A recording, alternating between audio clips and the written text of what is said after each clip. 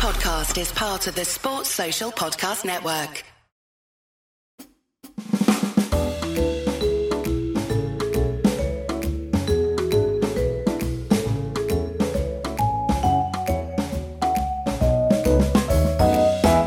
Welcome to the Wagon Wheel Podcast. I'm your host, Jared Kimber, and this show is part of the 99.94 network.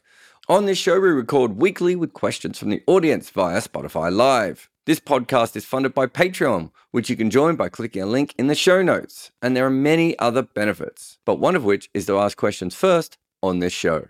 So today, I asked for questions on Patreon, but I had to record a couple of days early, and so there weren't as many people coming through on Patreon. And so what ended up happening was that I had to ask also on my emailer. So if you don't know, I have an emailer. It's called, what's it called? Why don't I know the name of my emailer? It's called Wickets at wickets.substack.com. Jared Kimber's Sports Almanac or whatever it's called. But yeah, you can find that there, blah, blah, blah, blah, blah, and go. And so I just asked people. Asked me some questions. So we've got some questions from some other people. But I'll get through the Patreons first because they were the first ones I opened and I seem to have made the font bigger. James says, in the first season of World Series cricket, the West Indies players were eligible to be picked for the World 11 Super Tests. Was this World 11 the greatest side ever to be assembled? All right, so we've got Gordon Greenidge, Barry Richards, Viv Richards, Clive Lloyd, Asif Iqbal, Tony Greig, Imran Khan, Alan Knott, Andy Roberts, Wayne Daniel, Derek Underwood. Roy Fredericks, Mike Proctor, and Joel Garner played in the first test, but were arrested for this one. Zahir Abbas played in the third Super Test, not the first two. I don't know if this is the best team ever assembled. Because of Tony Greig and Imran Khan, it has more bowling than a West Indies or an Australian great team would have.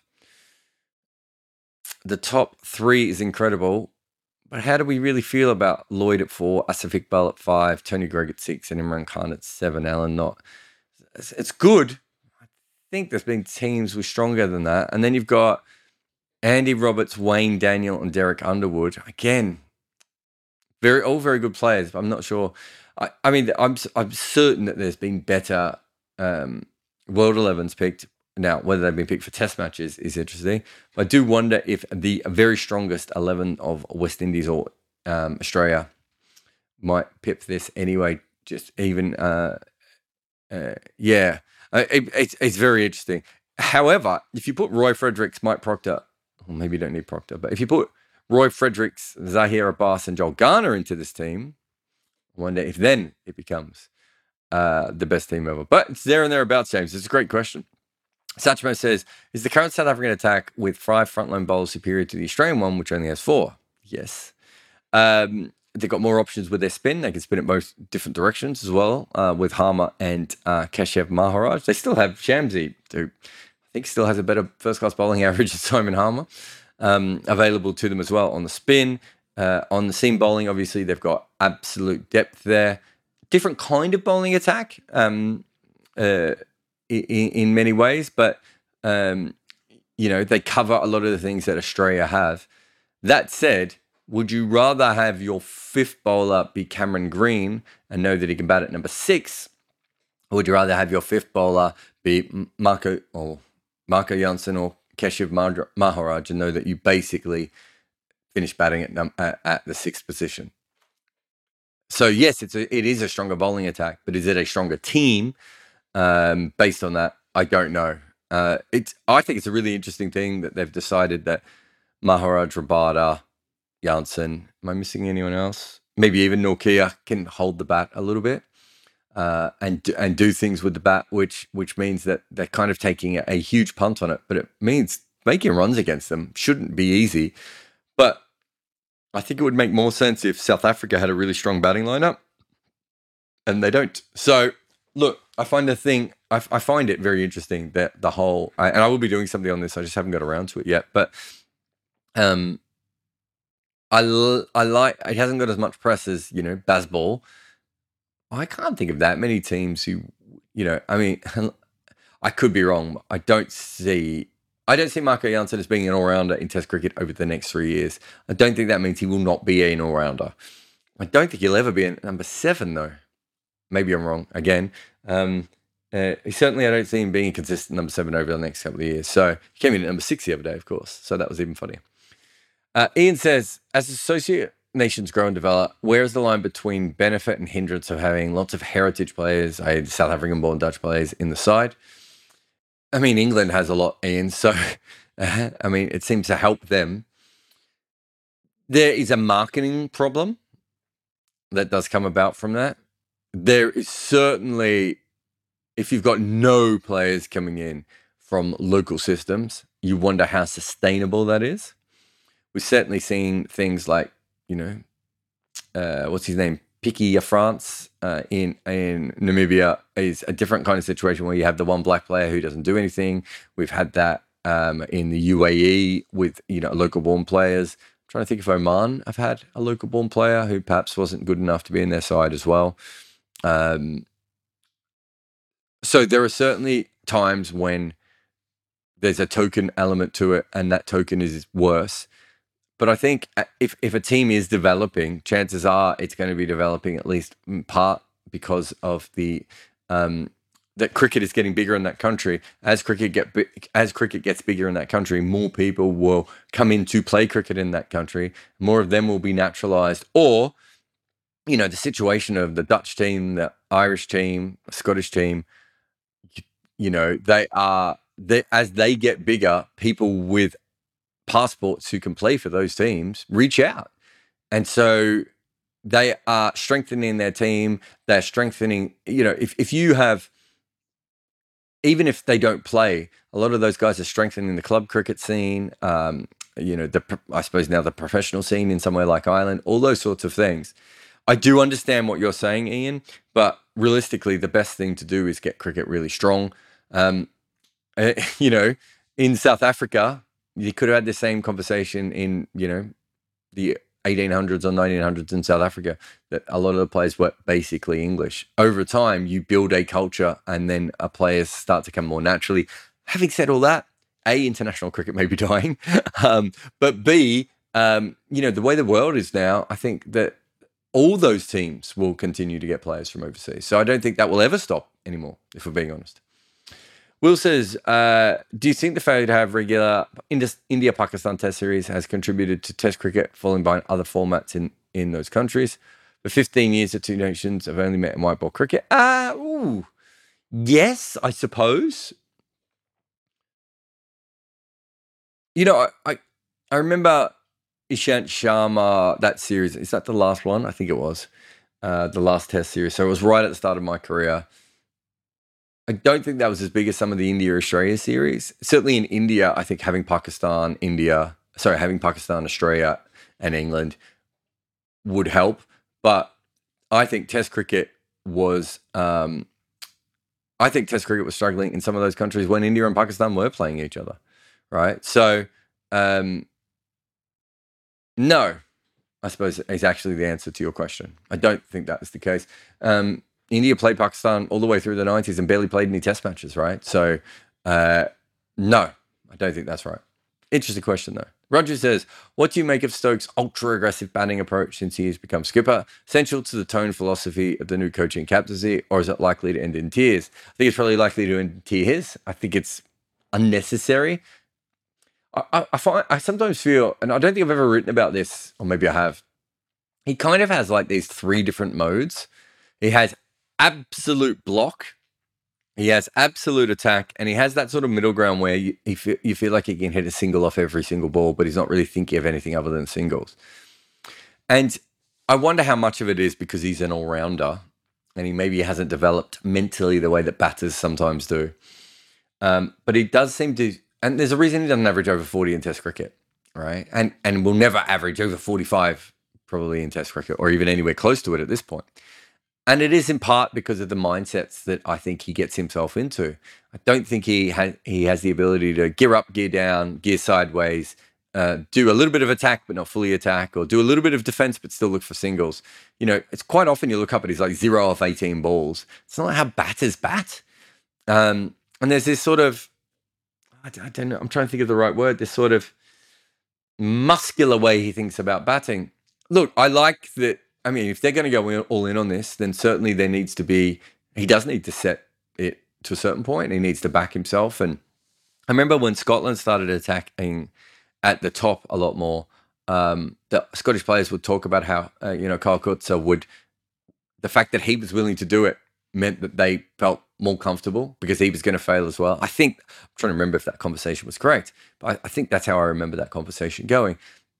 So with that, I kind of like Stokes doing that. But I don't think they're getting as many runs out of him as they should be at the moment because, the Shardul Thakur shot is the one that sticks out for me.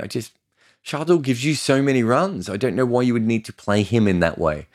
There are bowlers that maybe he does need to attack Stokes. So, yeah, I think at this stage it's bordering on reckless. But let's say he's reckless for 7 tests and they win 5 of them, right? But it actually does change the tone of the team. That's probably worth it. I think that's fair. Aditya says, how do you judge Michael Clarke's career? He had one of the best starts to his test career in recent memory. His peak in 2012 was better than others, but still doesn't figure in the great Australian test batters discussion. Does he in a tier below Bradman, Smith, Ponting? Or would you rate others like Chappell, Harvey, Border, and Moore above him? Yeah, I would have all of those above him. I certainly wouldn't have him in the Bradman, Smith, Ponting area. I think if you look back in his career now, his numbers are inflated by the fact he basically only batted in the best era for batting. I think he worked everything out very late in his career, and he was spectacular when he did that. But I think if you look at the majority of the other players then, perhaps War aside, they were good for they were outstanding for a huge part of their career and played for very long careers. What else do I think about Michael Clarke? I think he didn't move up the order, which is probably something you could say for maybe for War and Border. I think that's right. I can't remember if Border how often he batted higher up in the order. One thing I would say for Clarke is I thought he batted exceptionally with a bad back in a way that Michael Atherton could not. Really hard. There's a certain point where your back sort of goes as a butter. And it is very, very hard for for batters to continue to bat at their same level. So I think that he did that very well. But yeah, I don't think there's a single player that you've mentioned there, considering the easy batting era that he had, the easier ride he had into the team than some of those other players as well. And everything, and the easier batting position than he had than some of those players. I don't think he's above them. So where do you rank him then? You probably have him on a similar level to, let's say, Matthew Hayden. I'm trying to think, maybe someone like Sid Barnes, who we didn't quite see the best of. But we certainly know that he was a fantastic player. Maybe on that Clem Hill level. Better than Ian Chappell with the bat, probably. All things considered. But maybe Ian Chappell got more out of himself. And of course, if you look at Ian Chappell's record, you have to factor in the fact that a lot of his best batting was done outside of Test cricket, sadly for him. But yeah, no, I think he's certainly, for me, he's outside that top tier. I think he had more talent than some of those players in that top tier. I think it took him a long time to work out the mental side of things, consistent run scoring side of things, and to fulfill his top level talent. But I do give him extra credit for the ability to play with a bad bat, because I know how much it restricts a lot of top level players. James says, can ball tampering be confidently inferred from changes in ball tracking data? And if it can, is there a lot of it going on officially undetected? Yeah, ball tracking data, yes, I suppose. I think CricViz might have done something on this, that there's absolutely no doubt that the ball is reverse swinging less than it used to, but that's also because teams are preparing it for a wobble ball now, and they don't want it to go dodgy on one side. They want the seam to be the most important thing. But yes, I think I've said before many times that probably 80% of the time when the ball is reverse swung, someone has done something illegal. It doesn't always happen. There are pitches that help it. It sometimes, there are stories of it happening, not naturally, but almost naturally. And there are sometimes when you don't need to do anything dodgy. But having talked to many of the world's best bowlers who have done reverse swing, they'll tell you that usually something happens to the ball that is not completely within the laws of the game. Of the international players you've met, which ones have the greatest contrast between their on and off-field personalities? Ooh, okay. Wow. Interesting question from James there. Biggest contrast between their on and off-field personalities. I mean, Raul Dravid comes to mind, but in some ways he's still Raul Dravid off the field. Mitch Johnson was one. Mitch Johnson was certainly one. Steve Harmison might be another one, actually. So two sort of bowlers that you kind of had their best days and their worst days, and we kind of thought of them in a specific way, and they're actually quite different to that. Dirk Nannes might be another. There's a lot of fast bowlers in there. And maybe it's something to do with fast bowlers. Those are probably the three off the top of my head that maybe come across. I'm trying to think of anyone else. It's a really interesting question, James. I'm sorry I can't give you a better answer there, but thank you so much for the question. All right, let's get across to the questions from my Substack. Abhishek says, these days batters score more runs than in the 90s, but a batter scoring 100 in times was a Makram can be compared to 100 scored these days. Well, batters aren't scoring more runs in the 90s. The batting average is less in the last 5 years than the 90s. The period from 2000 to 2016, or 2017, sorry. Certainly in those days, batters were making a lot more runs than they were in the 90s, and a lot more runs than they've made in the last 5/6 years now.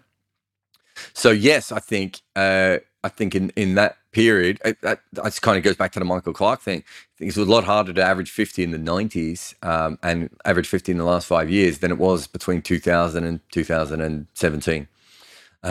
So that's kind of what we do. So you ask here if the bowling is less. I don't think the bowling is less. I think we have a great crop of bowlers, but clearly something has changed. I think the wobble ball has changed. I think analysis has changed, fitness. We don't have as many overs bowled by, fifth bowlers bowling between the 65th over and the 80th over anymore, partly because of fitness, partly because of the way that we structure teams. So there's a lot of changes. But yes, you should contextualize.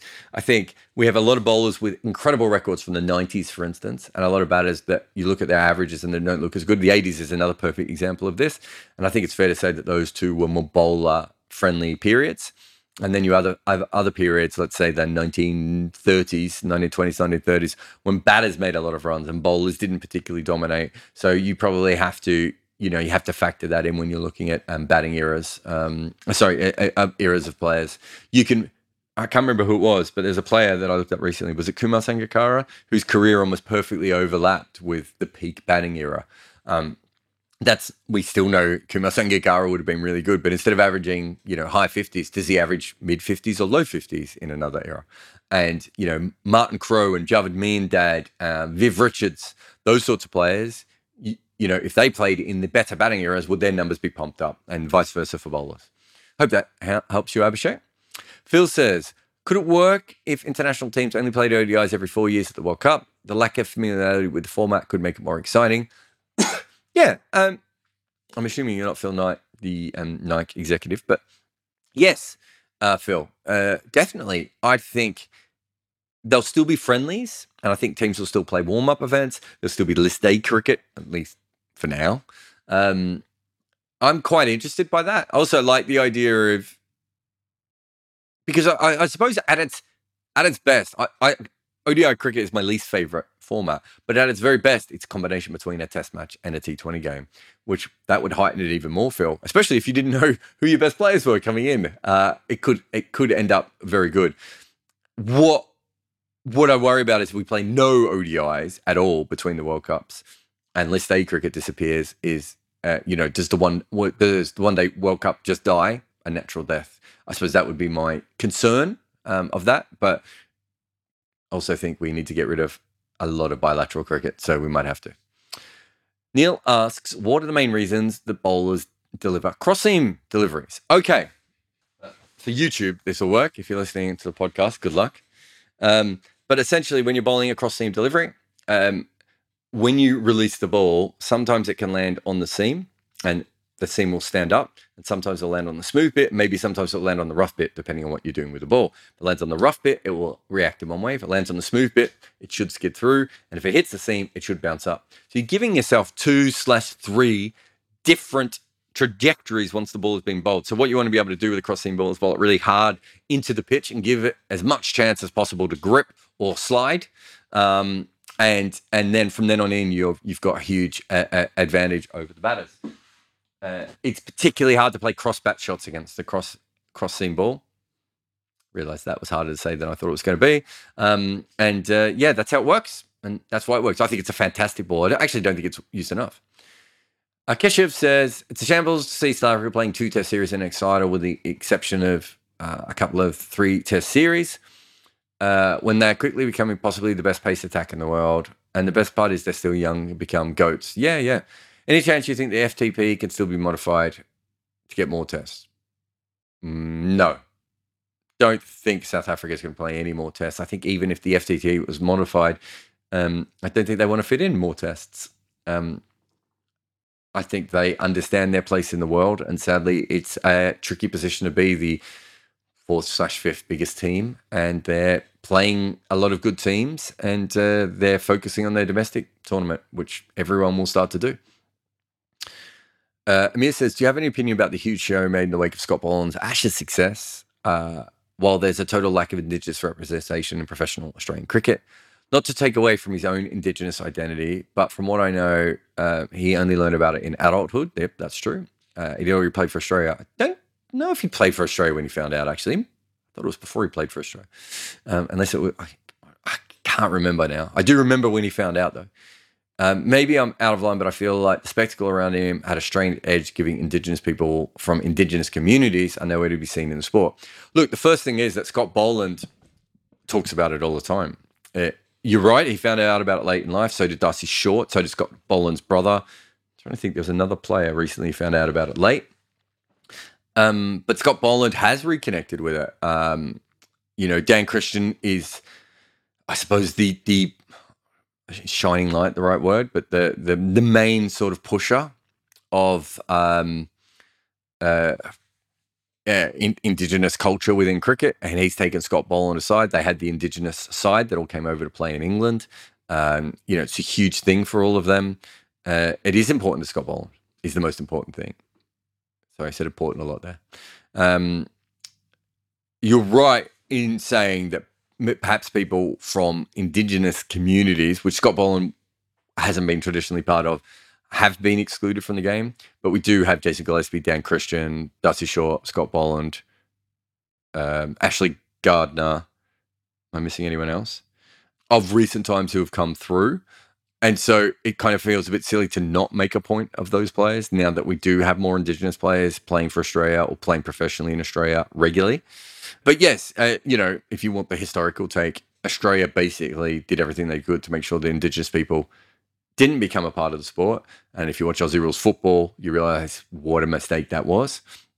And I think Scott Boland and Cricket Australia specifically pushing Scott Boland is just a part of trying to right some wrongs. And I can see why, from your perspective, it doesn't look, it is what it is, right? It's a guy who has quite fair skin, who found out very late in life. But Scott Boland does, he's a proud Indigenous man, and it is part of his journey. And I don't think it's fair to say that he shouldn't be allowed to say it just because it's not the way that we would want it to be traditionally.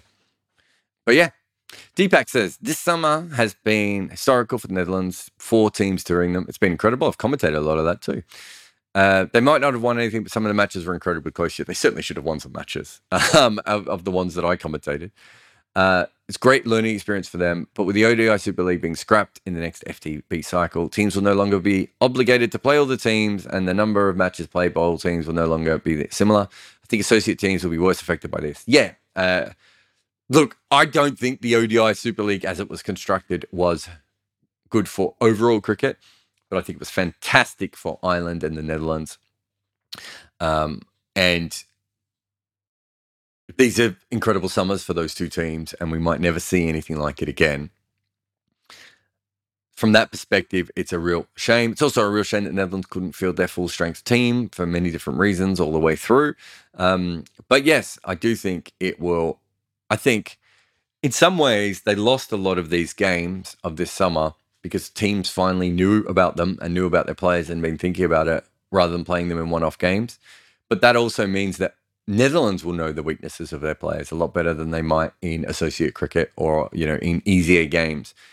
So I think it was fantastic. I was proud to play a small part in whatever I commentated. I'm trying to think what I commentated now, but the few games that I commentated, I just thought it was brilliant for cricket to see them playing the sort of cricket that they should be playing, the amount of cricket that they should be playing.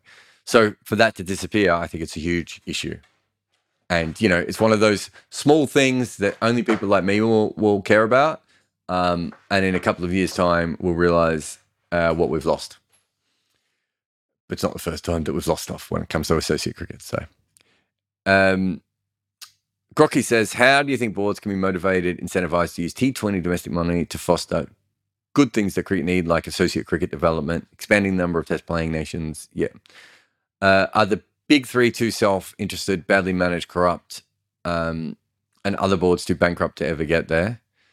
Well, the other boards don't want any of that. They don't care about any of that. Their job is, the Australian Cricket Board's job is not to make Papua New Guinea cricket big, right? That has to be the ICC. That has to be done formally. And if the other boards all don't get together and allow the ICC to actually run the game, then none of that T20 money is going to come across. There is an argument going ahead that every time you hire a player from a country, you should be donating the same amount of money into cricket development in that country. I just can't imagine any team owners or boards would ever do anything like that. But that is one way of looking at some of those sorts of things. There's lots of great questions that you've asked here about women's cricket and creating a better world game. No one's in charge, Grocky. There is no one around to create a better world game. Cricket Australia, BCCI, Cricket Sri Lanka, Cricket South Africa, Cricket West Indies, none of these boards' job is to make cricket a game, and that's why we're in the position we're in now.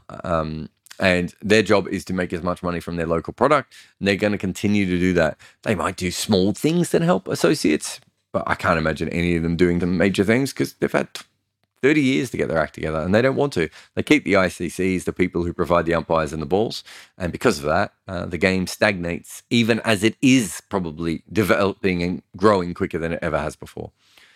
Ankit says, given what is happening with schedules and boards vying for slots for the respective leagues, I was kind of curious about the state of broadcasting rights for test matches.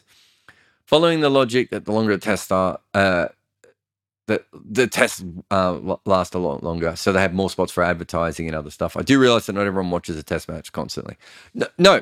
So this has always been the case, and with streaming rights even more so. One thing that a test cricket can do is, what are you talking about? 35 hours of content, maybe more than that really, maybe 40 hours of content over 5 days. You can't get that in a T20 league. You can't get that in a one-day series, right? You also get repeat customers. You also get an older audience who are generally a little bit more wealthy and willing to spend stuff, and we know how to advertise to them maybe slightly better than we do to younger people. You get repeat customers, as I said before. I remember years ago, and I can't remember if these numbers are exactly accurate now, but I remember being told by TV executives that you get about 32 million people watching a very good India T20 game. You get about 25 million people for a very good one-day game, and you get about 8 million for a test match, right? Sorry, that wasn't a TV exec. That was someone who worked in commentary. And they were talking to me like that was bad for test cricket. And I was like, so you get 8 million on one day, and you get 8 million on the next day.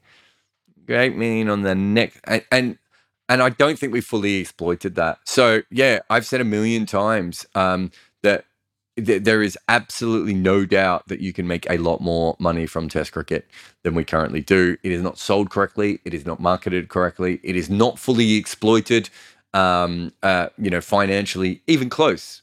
TV executives laugh sometimes at how little they have to pay for TV rights of test matches, considering the kind of audiences they can get for them, how long they watch for, right? So yes, in every single way, there is so much more that can be done with test cricket. It's not going to be done there now because they kind of had their chance. Is my guess, unless someone does it separate to T20 in as a outside league or something.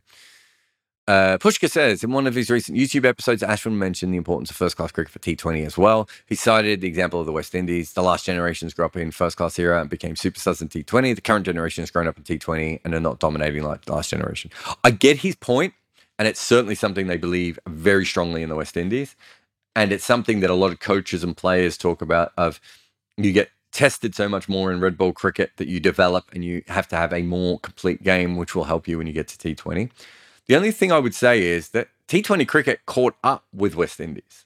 They were the pioneers, and eventually everyone else worked out, the majority of their tricks and started doing what they were doing.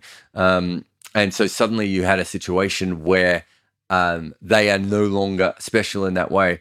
It's possible that Ashwin's right and I'm right, and it's a combination of both, or it's possible it's his theory is more right or my theory is more right. But I think that's a very easy thing to say, and I think that I'd be shocked if there isn't a part of truth to it, because I do look at first-class records when I'm looking at players for T20, because I want to know their overall quality. That's not to say if someone doesn't play Test, Obed McCoy's played 3 first-class games and averages 50. It's not the end of the world for me, but I do look at those things to have a look, to get more information on them as players, and I do think it's important. But I also think that a lot of what happened with West Indies was they were on their own thinking about T20 cricket in a way. They're playing in all the leagues around the world. I think T20 cricket just kind of caught up to where they moved it to. And part of the other thing was that I think when analysis came along, there are more weaknesses in that get exploited now. Whereas I think in the early part of that West Indies dominance, we probably didn't know as much about the individual weaknesses of players, which meant that if they were limited players, and even some of the players he's talking about, Karen Pollard is a very good first-class player, but still a limited first-class player, that was probably easier to exploit those levels of players as more T20 cricket is being played with West Indies, and we get smarter the way that we plan for the West Indians and all that sort of stuff. I think it all plays a part. LJ? I think it's LJ. You're made supreme overlord of global cricket with total executive power. What goes wrong? Well, I'd ruin the game in a heartbeat. What would I do? What would I do that would go wrong? I would probably I'd probably get rid of almost all bilateral white ball games, and I would bring in an overall league, which would probably lead to some kind of split, because India, England, and Australia would probably try and do what the Premier League football teams did what the European football teams did with their kind of league. So yeah, I would probably do something that would help all cricket and would actually tear a hole in the middle of the game, probably. Oren says, given the excellent book by David Woodhouse about England's tour of 1953-54, maybe you think if there are other amazing series or that haven't been talked about a lot. Look, yes. The problem is that if England aren't involved, the level of writing about some of these series is really bad. Say what you want for England, but having 93 newspapers is a huge advantage, and having a better market so that you can send all these people around. I still think, and I'm not sure there's a book on this, but 2 of the greatest innings of all time were played in the one series. Yeah, Hanif Mohammed and Garfield Sobers. Hanif Mohammed, the longest innings probably ever played in Test cricket, and Garfield Sobers broke the world record. Was it his first 100 as well? I think it was. Those 2, they might have even been in back-to-back tests.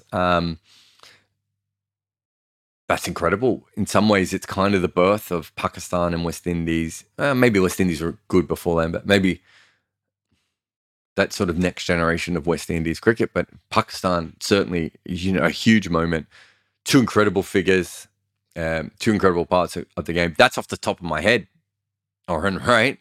And I did read your question before. I'm trying to think if there's any others. But yes, I think there are, without question. There's a series, I've talked about it quite a bit before. There's a 2-test series between England and Sri Lanka in 2014, I want to say, which I still think was an absolutely fascinating series, and I just don't think anyone will ever remember it. And that was involving England. So how many great series have we seen outside of that? I think Australia and South Africa played some absolute rippers. So I do believe, that there is definitely out there some incredible stories that have not been covered, but a lot of it comes down to how much information you can get. We're probably at a period where a lot of that sort of 60s, 70s, and 80s great series, the players are maybe, moving on a little bit. So if you're going to want to write those books, you're going to have to write them quick. And I think with David's book, if I remember correctly, he had a lot of stuff that was written down. People wrote a lot in their books about those series and all sorts of things. You have to be lucky with that sort of situation. So it's just tough, really. When I did my book on the history of Test cricket, I really wanted to talk about more and more of those series. But you do realize that there's a reason why the major series are remembered, and it's partly because of how well chronicled they were, and it's also partly because of the markets.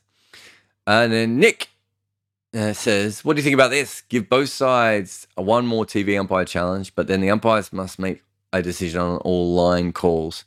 This would cut down dramatically on worthless delays for stumpings and runouts where it is clear what the decision should be. Well, the runouts and stumpings is completely different from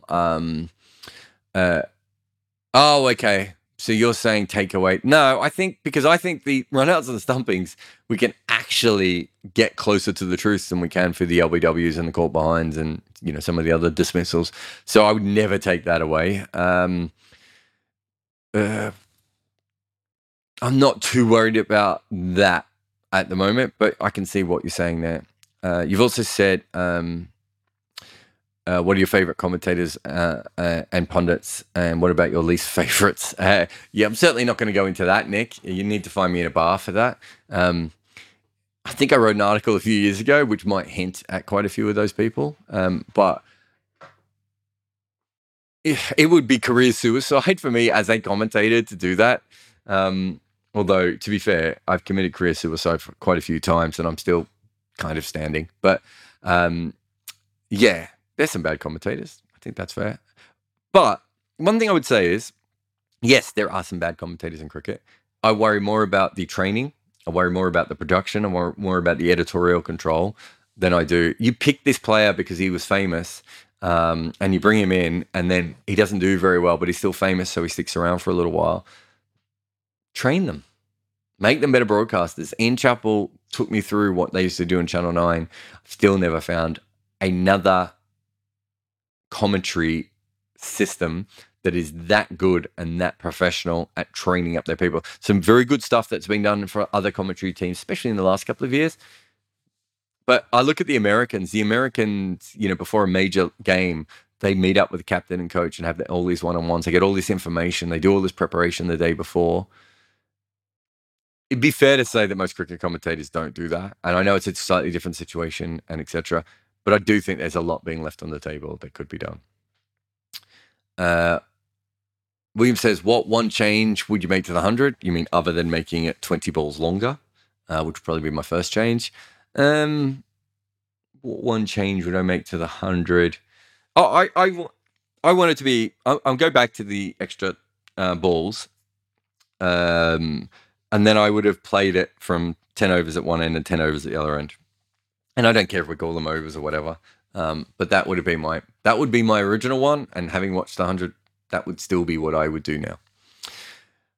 As Judd says, do team analysts have the pace filter when looking at runs scored against batter? It just depends. You can also get a lot of stuff on places like Cricksheets, where the bowlers are filtered into medium fast, fast medium, and fast. And then if you're working with CricViz data or any sort of Hawkeye data, you'll also have the bowling speeds as well. But publicly, no. Sorry, Asjad. And Dre says, how secure do you think Jason Roy's future is with England with the World Cup 2 months away? He's having a pretty drab summer and the country is stacked with explosive openers. I kind of feel like they're going to back him until they get there. I could be wrong on all that, of course, but that's kind of how I look into it ahead of time. But excellent question, Dre. I just probably haven't looked into it enough. I feel that McCullum will back. Yeah, I feel that McCullum will back Roy. Well, not McCullum, I suppose. Mott. Or England now, I suppose, will back Roy just because it is Jason Roy. But that doesn't mean that he will last the whole tournament. I think that's fair. I'm trying to think, did Bairstow replace a Champions Trophy. So they have done something like that before. Anyway, thank you to everyone who's asked questions. We've got some in the room as well. Keshuv, what's your question, mate?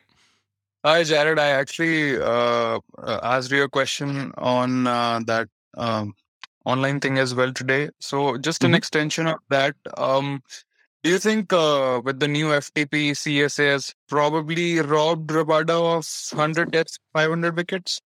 No. You think he'll still be able to get there? No. I think he'll play T20 cricket. Okay. So as I asked in the question previously as well. So part of the question was if South Africa ends up winning WTC next year, or even continue with good show in test matches in the next WTC cycle, any chance you see of maybe making those 2 test series at least 3 test matches somehow somewhere in the FTP? No. They're not making them any money, mate. You keep thinking that good cricket is what matters. Why do you think good cricket is what matters?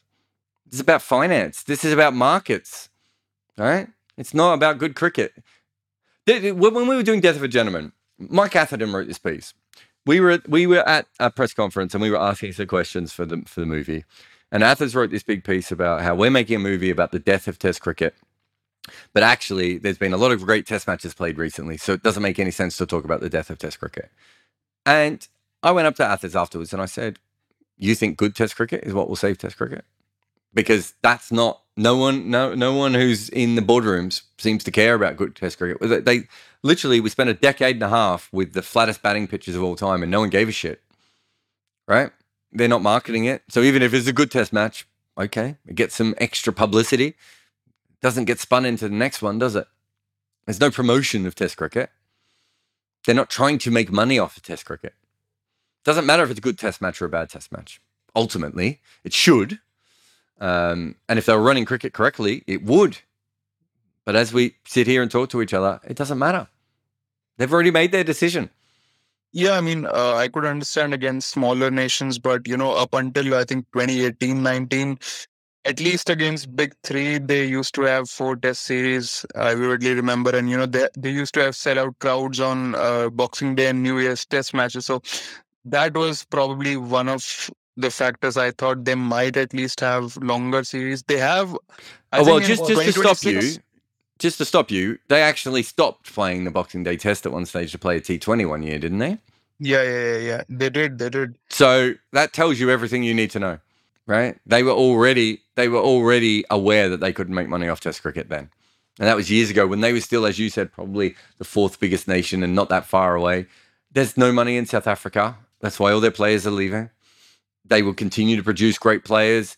A lot of them will play for South Africa, we hope. Hopefully for some of them will have long careers. We don't know what the future of international cricket is, but it seems to be going more towards franchise cricket. But this whole idea that they play good cricket and that means that they're going to get more tests, I don't think that stands up anymore. It did up until maybe One Day Cricket took over. After One Day Cricket took over, I don't think playing good tests. Put it this way, it would be hard to say that Bangladesh hasn't improved.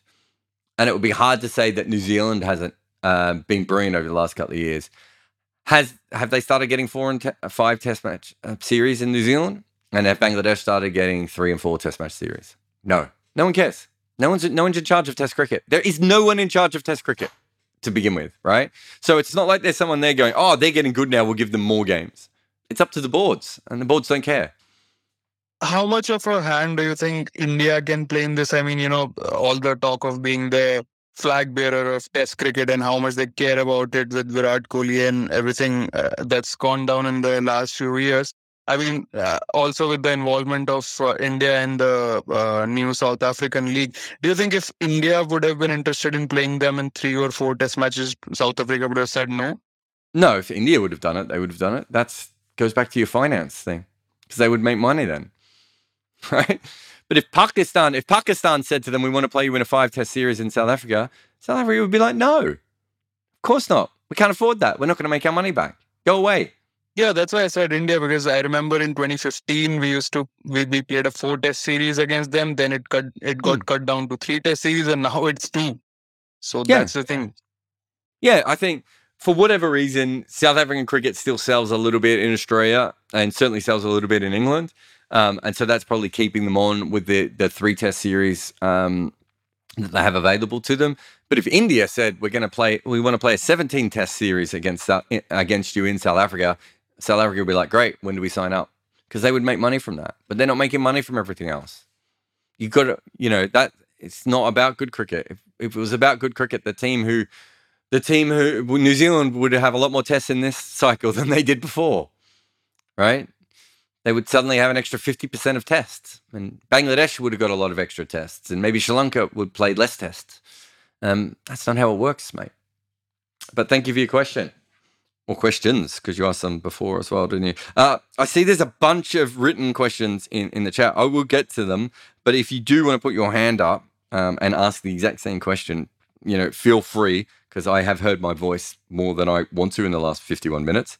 Tamim, are you here? Yeah, I'm here. Hey, mate, what's your question? My question is, what do you think is the future of the BPL? BCB ruined it, like from 2019, and then nationalized it somewhat. But it was a really good league in 2016 to 2018. What are your thoughts on the BPL? I mean, what you just said is completely true. They, at that point, West Indian players specifically were picking the BPL. Did AB might have played there one year as well over the Big Bash. It was setting itself up to be a really good league, and the board, Bangladesh board, completely lost the plot, didn't they? And they decided to run it themselves. From the moment they ran it themselves, it's been a shit show. No one respects it anymore. I was getting offers to work in it all the time. As far as I can tell, I don't even know what the level of analysis is over there anymore, but everything seems to have dropped off. It's a real shame. And now the problem is, let's say they get their act together, Tamim, and they're like, great, okay, let's do this. Well, now they're going up against the South African and the UAE League, who are starting ahead of them, right? I always thought the BPL was a really interesting league and could have been brilliant. And I fear now its best case scenario is being a very successful league in Bangladesh, but no one outside of Bangladesh giving two shits about it. Or it becomes another feeder league to the IPL when they open up team ownership, which they'll eventually have to do now because they've shown that they can't make a great league without the team owners. Yeah. Okay, thank you. Bye. No worries. But yeah, it's a real shame because, as I said, I think it would have helped Bangladesh cricket going ahead if they'd been able to do that. Bhaskar, are you there? Hey, Jared, long time. But my question is I've asked this question about batsmen, that people who actually spend a lot of time in first class cricket and then make the debuts and are fairly successful. But we don't see that happening with bowlers, like people who come in a bit late. And then I can't remember somebody who made a debut in their late 30s or early 30s and then had a good long career, or even if that was a spinner. So why do you think that is happening? Like people like Hasi and Voges and all, kind of Badrinath for India come in. But bowlers, I don't see anybody who has made that transition to the logic of that. They know they go game better and evolve over time and are more confident is there. So why is it not happening to bowlers as such? Well, I think it does happen to bowlers. I mean, Rangana Harath is certainly one off the top of my head. Ryan Harris. How old was Vernon Philander when he made his debut as well? Scott Boland, I suppose you could put in there of recent times. Akshar Patel. But the main reason it doesn't happen as late is because bowling relies on a certain amount of athleticism that declines quicker than the athleticism needed to bat. And so your window to be a really good bowler probably starts earlier and finishes earlier. And your window to be a really good batter probably starts a little bit later and finishes a little bit later. Or actually, maybe it starts at the same time, but finishes a little bit later because you can bat when your athleticism is gone. It's very hard to bowl once your elbow, wrist, finger, shoulder, whatever that may be, or if you're a fast bowler, all your physicality goes. So, once you're in your 30s, it makes it much harder to keep that kind of physicality going. So I think that's probably the majority of the thing. And then if you've bowled, I always think that this is not the case for all bowlers, but I use Ben Hilfenhaus as an example of this. Perhaps someone like Sean Tate, maybe someone like Graham Onions, Ryan Sidebottom, of players who probably were picked after they should have been picked. And we probably never even saw the best of them or at the international level. Ben Hilfenhaus bowled 90-mile-an-hour outswing, which was unplayable for a couple of years. By the time he was playing for Australia, it was high 80s, but it was clear that it had already taken a toll on his body, and he ended up being more of a plodding mid-80s bowler through the end of his Test career. Sean Tate was definitely quicker before he played for Australia than when he played for Australia. Some of his early spells are, I don't know how people even stood at the other end to them, if we're being honest. So yeah, there's certainly that is a big part of it, I think, is the athleticism side of things. And you really, with bowlers, you probably want to pick bowlers the minute you think they're ready. And with batters, you probably want to pick them once you know they're ready, but they're also able to make consistent runs. Bowlers have shorter windows, I suppose. So you want to make sure that you haven't missed out any of that window. So it's very often that a bowler will be picked on almost no first-class form. And it's very rare for a Test batter to get picked on no first-class form. Okay, that sounds good. Thanks, Jared. No worries. Thanks, Wayne. I'll try and go through a couple of the written ones in here, but there's a ton. Someone's speaking to me in Spanish. I probably won't be able to do that. Faisal says, what will be the best combined bowling attack of current bowlers according to you? 5-man attack, 2 new ball bowlers, 1 first change seam bowling all-rounder and a spinner. Yeah, I think I'd probably prefer to have 2 new ball bowlers, 1 first change specialist, and then probably 1 spinner who spins it one way and 1 spinner who spins it another way. That would probably be my ideal one. What else we got here? James says, understand for Test, but why was Payne made ODI captain after Cape Town? Why not just go back to the normal red ball, white ball route? I think it's probably fair to say, that they were just shitting the bed back then, James, in every single way. So I wouldn't go too much into depth. They just thought that Tim Payne was their savior, which is, of course, hilarious with what we know now. You've put in here, would you say that Payne and Finch are the most fortunate players of modern Australia? I don't think Finch is. I think outstanding white ball player.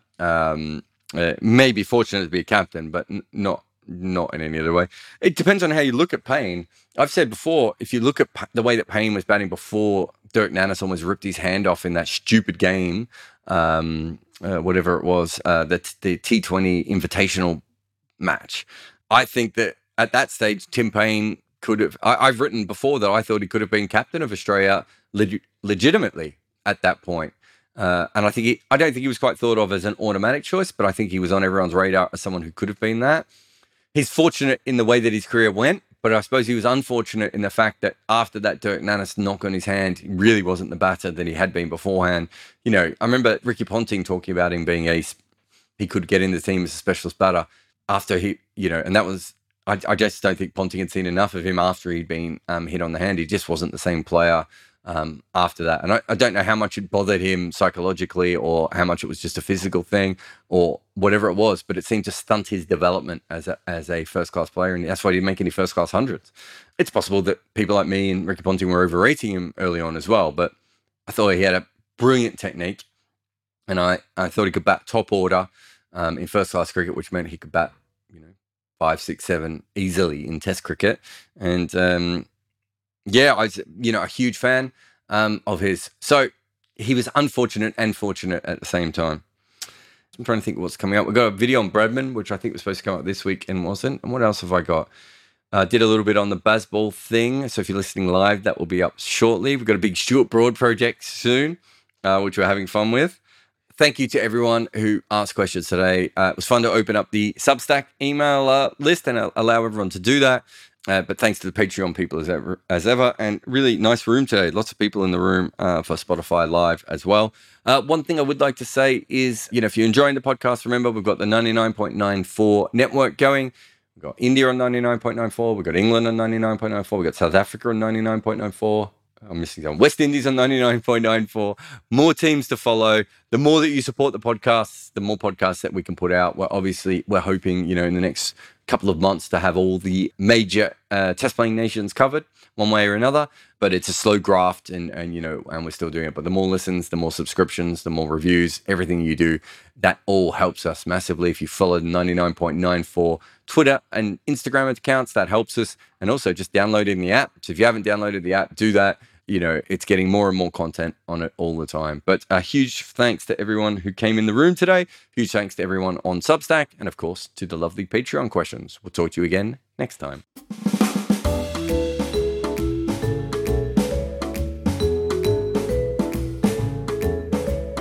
Thanks for listening to Wagon Wheel on 99.94. You can now download us wherever you find your apps just by putting in 99.94. There'll be other cricket podcasts not actually hosted by me, and there'll also be some radio commentary coming soon. And if you have listened this long, you probably like what we do, and that is great. So please rush over and support us on Patreon, which has many extra advantages the podcast doesn't have, like asking earlier questions. And if you want more content, well, I have good news for you, because we have a lot of things. You can follow us on YouTube, where we make all kind of crazy stuff like complete history of New Zealand opening batters and how Kagisa Rabada was dismissed from a zombie ball. We do a similar thing on TikTok. I also have an emailer that sends out a couple of columns a week, and we run another podcast called Double Century on the history of cricket. Red Inker is made by me, Jared Kimber. Nick McCorriston is our sound maestro. Mukundra Bandreddi presses record on the videos and then falls asleep. Orajossi Sempati makes the podcast into video gold. And Shubhankar Bhattacharya makes pretty graphics.